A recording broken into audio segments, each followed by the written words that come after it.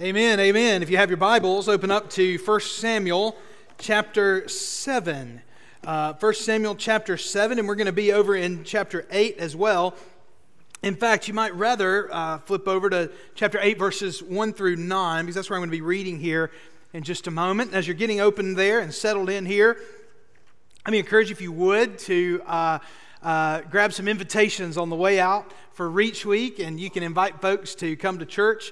In particular, you can invite folks to go to church outside the walls next Sunday, and I hope everyone will make plans to be there. One thing we really want to encourage you to do is bring a lawn chair if you can. We will have some extra seats, but we'd really like to be able to use those for any guests that come and for those who can't carry a chair. So if you need help carrying a chair, let us know in the church office, and we'll try to find somebody to help you out getting your stuff there. But bring a chair if you can, and we look forward to worshiping together outside the walls next Sunday. 1 Samuel chapter 8, verses 1 through 9. Let me read these words to you in just a moment. If you would, please stand with me out of reverence for the reading of the words of our God. The author writes under the inspiration of the Holy Spirit in such a way that as on the words on this page are being read, God Himself is speaking to us. Verse 1. When Samuel became old, he made his sons judges over Israel. The name of his firstborn son was Joel, and the name of his second Abijah. And they were judges in Beersheba. Yet his sons did not walk in his ways, but turned aside after gain. They took bribes and perverted justice.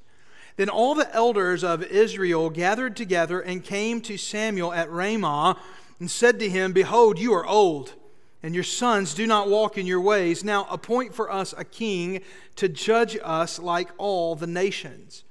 But the thing displeased Samuel when they said, "Give us a king to judge us." Samuel prayed to the Lord. The Lord said to Samuel, "Obey the voice of the people in all that they say to you, for they have not rejected you, but they have rejected me from being king over them. According to all the deeds that they have done from the day I brought them up out of Egypt, even to this day, forsaking me and serving other gods, so they are also doing to you. Now then, obey their voice. Only you shall solemnly warn them the ways of the king, who shall reign over them." Let's pray together. Oh Lord our God, we thank you for Jesus. We thank you for His gospel. And oh God, we ask if you would, please move in our hearts today to be changed by your word. So in Christ's name we pray. Amen. Amen. You may be seated. Several years ago, I was listening to a song by a punk band from Alabama called Lee Baines and the Glorifiers. And I want you to hear some lyrics this morning that struck me, that I feel like are illustrative of some of what we'll be discussing this morning. Hear what Lee Baines has to say. He says, "We were whooped with the good book, wound up shamed, sorry, and worse. But I yearned to burn the wrath out of every chapter and water the love in every verse." I've been struck by those lyrics in so many ways because, first of all, I don't think that the project that he's proposing is what's best for the Bible. I don't think the love needs watering in the Bible. There's pure, unadulterated love in the Bible, and God's wrath is present in the Bible precisely because God is love. And God loves holiness, and God loves righteousness, and so God is just and won't tolerate those who are wicked. But one of the weirdest things about Christianity, though, and what struck me more than any of this are those first two lines. It made me so sad.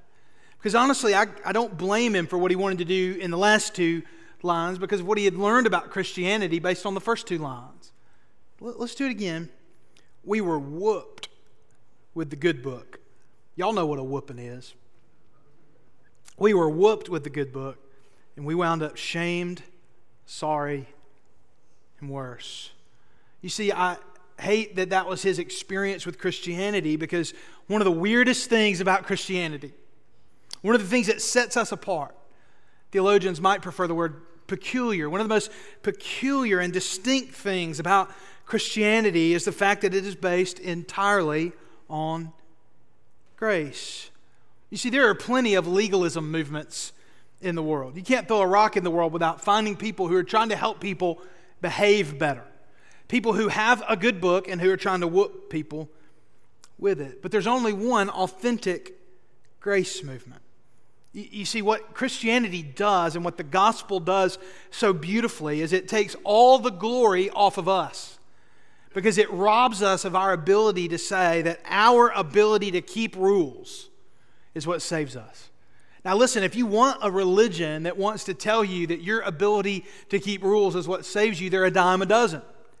But Christianity is unique in the sense that it highlights God's glory exclusively. It doesn't highlight our ability to keep rules. It highlights God's ability to keep us by His grace and for His glory. The human heart in its sinfulness hates grace.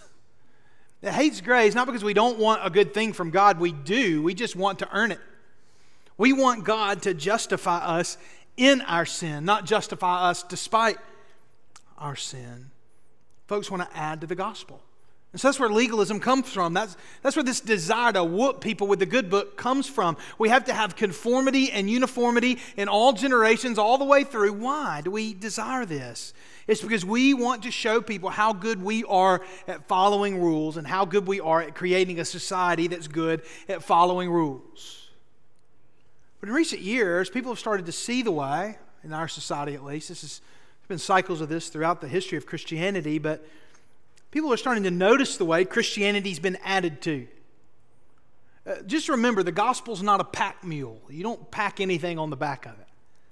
But people have started to notice the way that there are things packed onto the back. There are things riding on Christianity. People have seen the way people have pork-barreled the gospel, added things in that aren't really of the Lord. And so a sort of movement has come about, and people call it deconstruction. Deconstruction. This is the idea of deconstructing your faith. That is, in essence, stripping it away from all the extra stuff. There's good and bad things to doing this. Historically, we've called this Reformation in so many ways, but the deconstruction movement has actually started to sort of go beyond Reformation and go beyond a lot of these things and really have begun to abandon things that are essential to the gospel. Not just the cultural additions, not just the bathwater. We're starting to throw the baby out too. In other words, on both sides in all of the history of Christianity, in every direction, you've seen the gospel threatened. Now, I don't mean that anyone can genuinely threaten God or genuinely threaten the gospel, but what you see is all the time folks who are longing to make the gospel more palatable for those around it. Sometimes it's by adding to the gospel, sometimes it's from taking away from the gospel. Now, in our church and in our culture, we tend to focus on those that are taking away from the gospel. We are really frustrated about backsliding. But remember, we've got to be real careful about front sliding as well. Adding things to the gospel. Try to help God out. Surely, if God had had more time to write the Bible, He would have added my rules in as well. That's a temptation for all of us. And all in all, we must make sure that we don't lose the essence of our faith. The gospel of Jesus Christ as it's presented in the whole counsel of God in the Bible. Let's keep Christianity weird. Let's keep Christianity peculiar. We've got to stop trying to help God out by adding our thoughts and requirements to the gospel or by taking things we don't like away. At the end of the day, it's God's prerogative in His Word alone that matters. And we don't want to rob people of the greatest gift they've ever received. This morning, from these beautiful stories, I want to help you see 3 ways to keep Christianity weird. 3 ways to keep Christianity weird. First is this: we must embrace God's ordinary means. We must embrace God's ordinary means. Do you remember the last time when really the stories that we're looking at here in Samuel really got started? Do y'all remember what had happened? Israel had lost a battle, and it was kind of clear the elders came to the conclusion that it was due to the Lord's displeasure at some level or another. Now, the text never really says whether that was the case or not, but they assumed it had something to do with God. And so, what did they do? They beat their chests and they put on sackcloth and ashes and they repented? No, that's not what they did. No, they didn't do that. They went and they prayed and they asked God, God, why did we lose this battle? No, that's not what they did. They went and they said, I'll tell you what we'll do. If God's not happy with us, we'll force his hand. So they went and they got the Ark of the Covenant and they had Hophni and Phinehas, the two clown judges of Israel, wicked clowns, right? And they have them bring the Ark out and they thought they would twist God's arm into honoring them. But the Ark of the Covenant is not God. Now, it's a sign of God's presence and it's a sign of God's covenant with the people of God, but it's not God. And the ark is not God's presence. The ark is an object around which the people of God would worship, surrounding which they would worship. Inside it, though, were tablets containing the law, the Word of God. And so they ignored what was inside the ark and tried to use it as sort of a totem and trot it out into battle, and they got destroyed. And the ark got toted off, and Hophni and Phinehas died, and then Eli the priest died. And now Samuel has sort of risen to the judgeship of Israel. So in the aftermath of the ark finally making it back to Israel, Israel seems to have learned a lesson. Verses 3 and 4 tell a little bit about the lesson that they've learned. Samuel said to all the house of Israel, if you are returning to the Lord with all your heart, then put away the foreign gods and the Ashtaroth from among you and direct your heart to the Lord and serve him only, and he will deliver you out of the hand of the Philistines. So the people of Israel put away the Baals, and the Ashtaroth, and they served the Lord only. These are two idols that were associated with an ancient Near Eastern fertility cult. The Ashtaroth being the female version of the gods, and the male version being the Baal. And they were a fertility cult, and so these idols were in their very nature sexual in nature. So this isn't just idol worship. This is something beyond that. This is a deep affront to God. And it seems like Samuel is now leading them to embrace a sort of authentic religion before the Lord. First, we see, what do they say in verse 5? Notice this. Chapter 7, verse 5. Samuel said, gather all Israel at Mizpah, and I will pray to the Lord for you. The first thing they embrace is prayer. Isn't this a funny thing?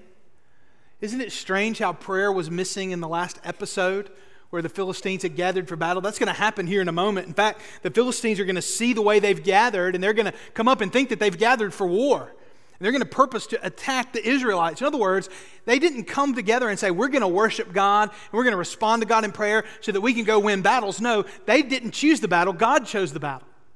God sent the Philistines to fight. No, they're here simply on their faces before God. Samuel is praying for them, and then as the battle is about to begin, in verse 8, they say to Samuel, do not cease to cry out to the Lord our God for us, that he may save us from the hand of the Philistines. Do you see how they're starting to get it? At least it seems. Do you see how they're starting to get it's God who must fight our battles? And if God's going to fight our battles, we must be a people of prayer. If we are the sort of people who don't believe God will fight our battles, nothing seems like a waste of time like prayer does. Why? Well, we spend all this time praying, we could be out doing something. I know you've thought it. You can admit it.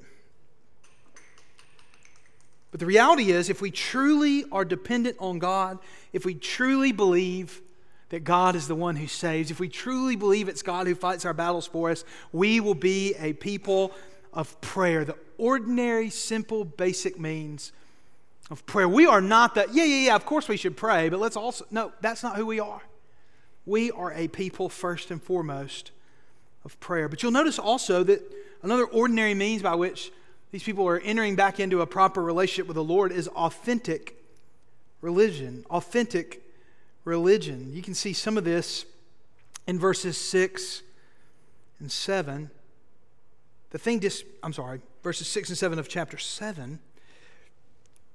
So they gathered at Mizpah and drew water and poured it out before the Lord and fasted on that day and said there, this pouring out of water is some sort of a symbolic ritual of repentance. But they say there, we have sinned against the Lord. And Samuel judged the people of Israel at Mizpah. And then the Philistines hear and gather up for battle. Instead of trying to force God's hand, they embrace authentic repentance for their sins. Brothers and sisters, they're not repenting because they want to win a battle. They're repenting because they're sorry about how they've treated God. They're not using God as a means to an end. They're authentically coming to the Lord. They've abandoned their foreign gods. They're abandoning their idolatry, and they're coming to God in repentance. Now, isn't it ironic as these Philistines gather up, they see them, they hear the news from their scouts that they're gathered up here at Mizpah, and the Philistines starting to gather up for war, assuming that Israel is coming to fight them, perhaps. But instead, they're actually gathered up to repent and to pray, to renew their relationship with the world. But isn't it ironic? Isn't it ironic that when their focus is on themselves, they lose? When they take God and say, come on, God, let's go fight a battle, they lose. When their hearts aren't in the right place, they lose. But now that their focus is on God, and they're not even really thinking about the Philistines or fighting battles or winning, they're in sackcloth and ashes, they're humbled before God. Now they're going to happen upon battle. God will bring the battle to them, and God will act decisively in their favor.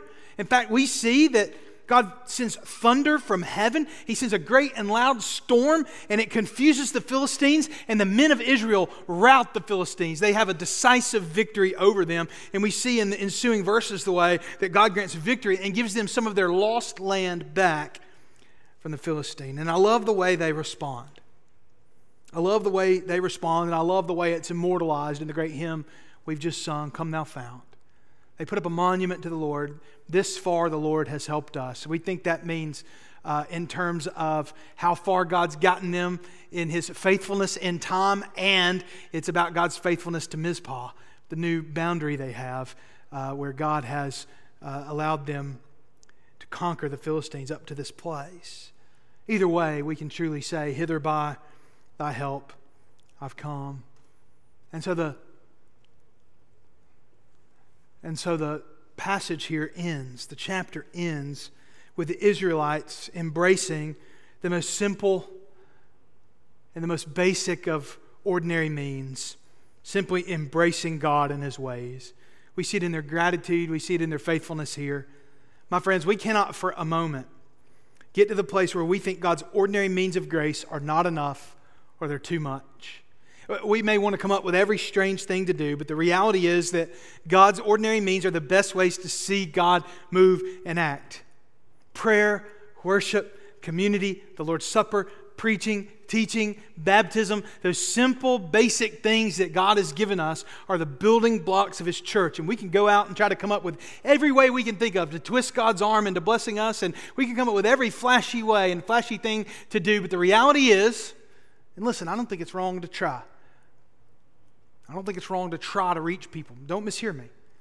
But what we focus on, what we really base our lives on, are the simple things that God's given us to reach the world around us. Ordinary means. It seems so weird, doesn't it? But prayer and repentance seems like a horrible way to win a battle. I mean, can you imagine being the guy who's standing there and says, yeah, guys, I think some Philistines are over here. We've prayed, we've repented.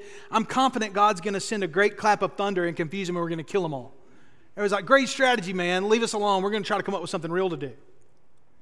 God's ordinary means are what work. That seems like a horrible way to win a battle, but God's foolishness is wiser than our wisdom. Second of all, if we want to keep Christianity weird, not only must we embrace God's ordinary means, but second of all, we must count the cost of worldliness.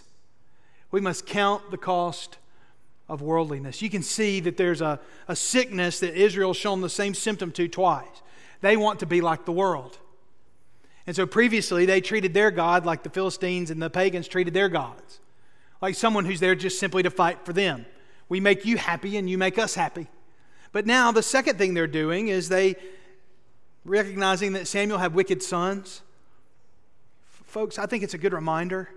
Plenty of godly parents have children that don't walk with the Lord. Samuel's one of the most profound examples in the Bible of someone who seemed like a new dynasty was dawning in Samuel, and yet his hopes for a dynasty rooted in his family didn't work. And you think about the way the text has been set up so far, it does seem like it would make sense that God would create a new line of judges out of the godly line of Samuel. But Samuel's sons were wicked. They didn't follow the Lord. They weren't fit to be judges. That's not how godliness works. And so the elders gather, and I want you to notice something that they say to Samuel. Verse 5, they said to him, "Behold, you are old." It's a really encouraging start to the meeting. "Behold, you are old, and your sons do not walk in your ways. Now appoint for us a king to judge us." And I want you to notice this last phrase, "like all the nations." Samuel is not pleased with this. It makes Samuel upset. He seems to be kind of focused a little bit more on the fact that they want someone else to judge them. But nonetheless, God is also displeased with this. God responds in verses 7 through 9 that it's not really a rejection of Samuel so much as it's a rejection of him. Notice how God finishes this. He says, verse 9, "Now then, obey their voice, only you shall solemnly warn them and show them the ways of the king who shall reign over them." And then in the ensuing verses down to verse 18, that's what Samuel does. Now, if you're not careful, you can read this as sour grapes a little bit. You don't like me, you're really going to love the next guy. Listen to all this. But remember, God told Samuel to do this. Now, listen to all the things Samuel lists up that's going to happen if they have a king. There'll be conscription into military service, conscription for other services, forced labor for other things, agricultural needs and other things. Their daughters will be conscripted as well. So not just your sons, but also your daughters to be perfumers and cooks and bakers. There will be possession of your land. Your land will be taken from you and given to other people. There will be a tax on your harvest. There will be a tax on your servants and livestock.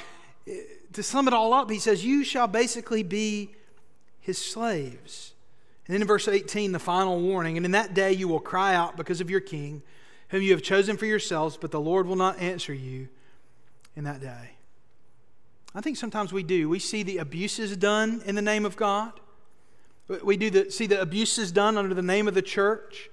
We see problems in the church of God, and we decide the world is a better place than what God offers. Now, that doesn't mean that we cannot or will not reform the church. The church should always be reforming and repenting and recovering its theology. But what we do need to remember and understand is that there's a cost to worldliness. The world doesn't give everything it promises. There's always a caveat. There's always a hidden cost. There's no such thing as free lunch in the world. The same goes with those who wish the church were more like the world to make a bigger difference in the world.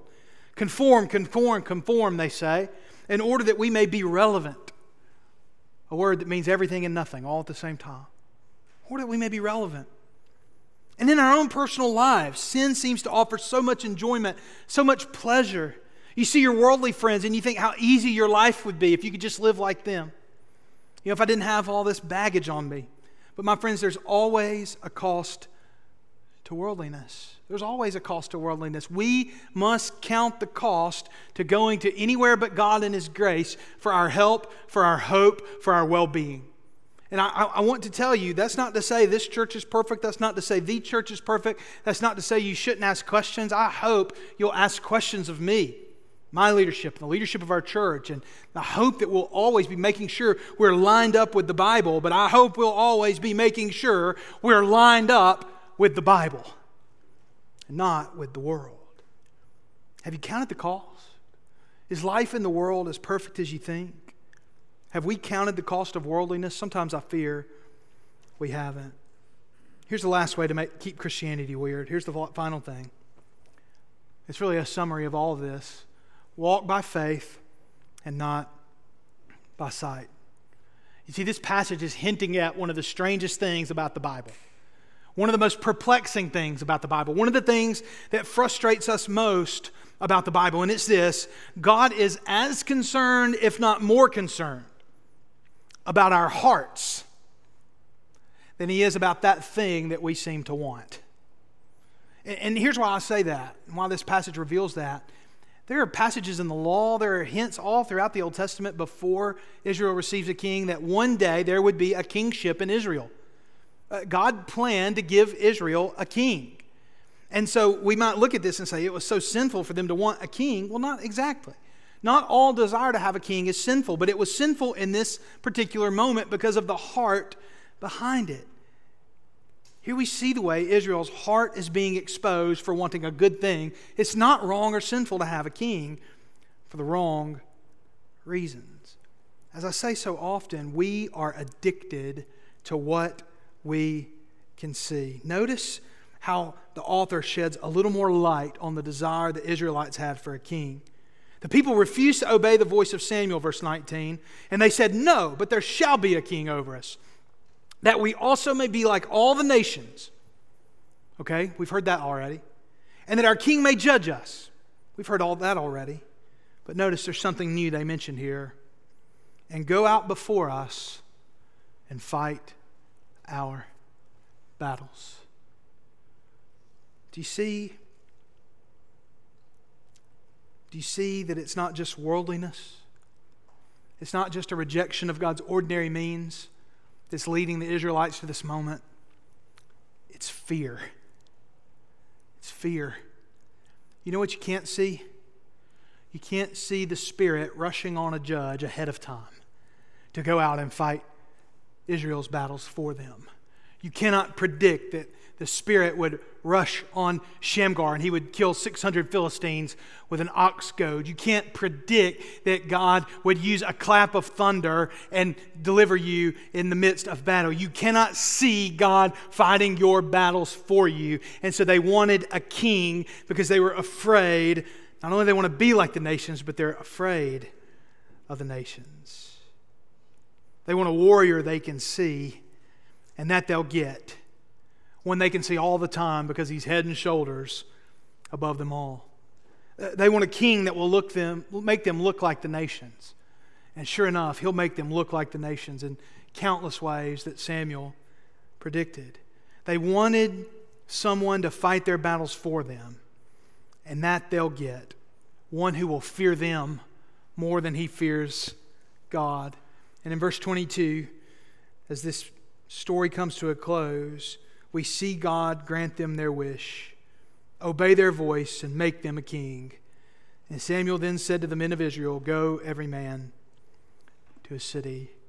The best way, the clearest way, the only way to keep Christianity weird is to walk by faith and not by sight. Nothing seems stranger. Nothing is harder.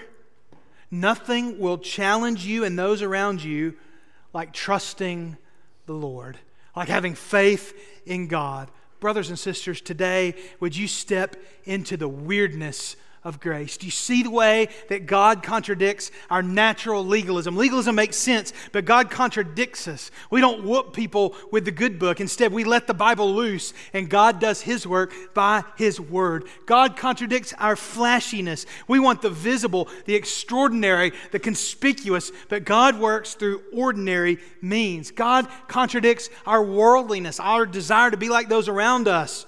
We want to be like them no matter what the cost may be, but God is pleased to build for Himself a peculiar, a strange, a weird people. God contradicts our addiction to what we can see because we want what can be seen, what works, what is practical, but God leads us by faith and not by sight. Oh, brothers and sisters, today, I want you to open your eyes in faith and see the strangest, the weirdest, the most peculiar sight of all. Open your eyes by faith and see the King of the world, the King of the cosmos, the one whom is the end of all these stories we're reading in the Old Testament, pinned to a cross, bleeding, dying, suffering God's wrath. And through that Roman instrument of torture that was a symbol of their ruthlessness and occupation of the very nation of which we're reading now, thereby God was conquering the world. Today, would you open your eyes by faith and see Jesus and trust Him, perhaps even for the first time? I want to offer an invitation this morning. If you've never put your trust and faith in Jesus, I want to offer you today to turn from your sins in repentance and turn to God in faith, and you will be saved. It seems simple, doesn't it? That's because it is. It's because it is. That's how God saves us. It's His strength, it's His power, not what we do, but what He does on our behalf by grace through faith. Second of all, you may be a believer.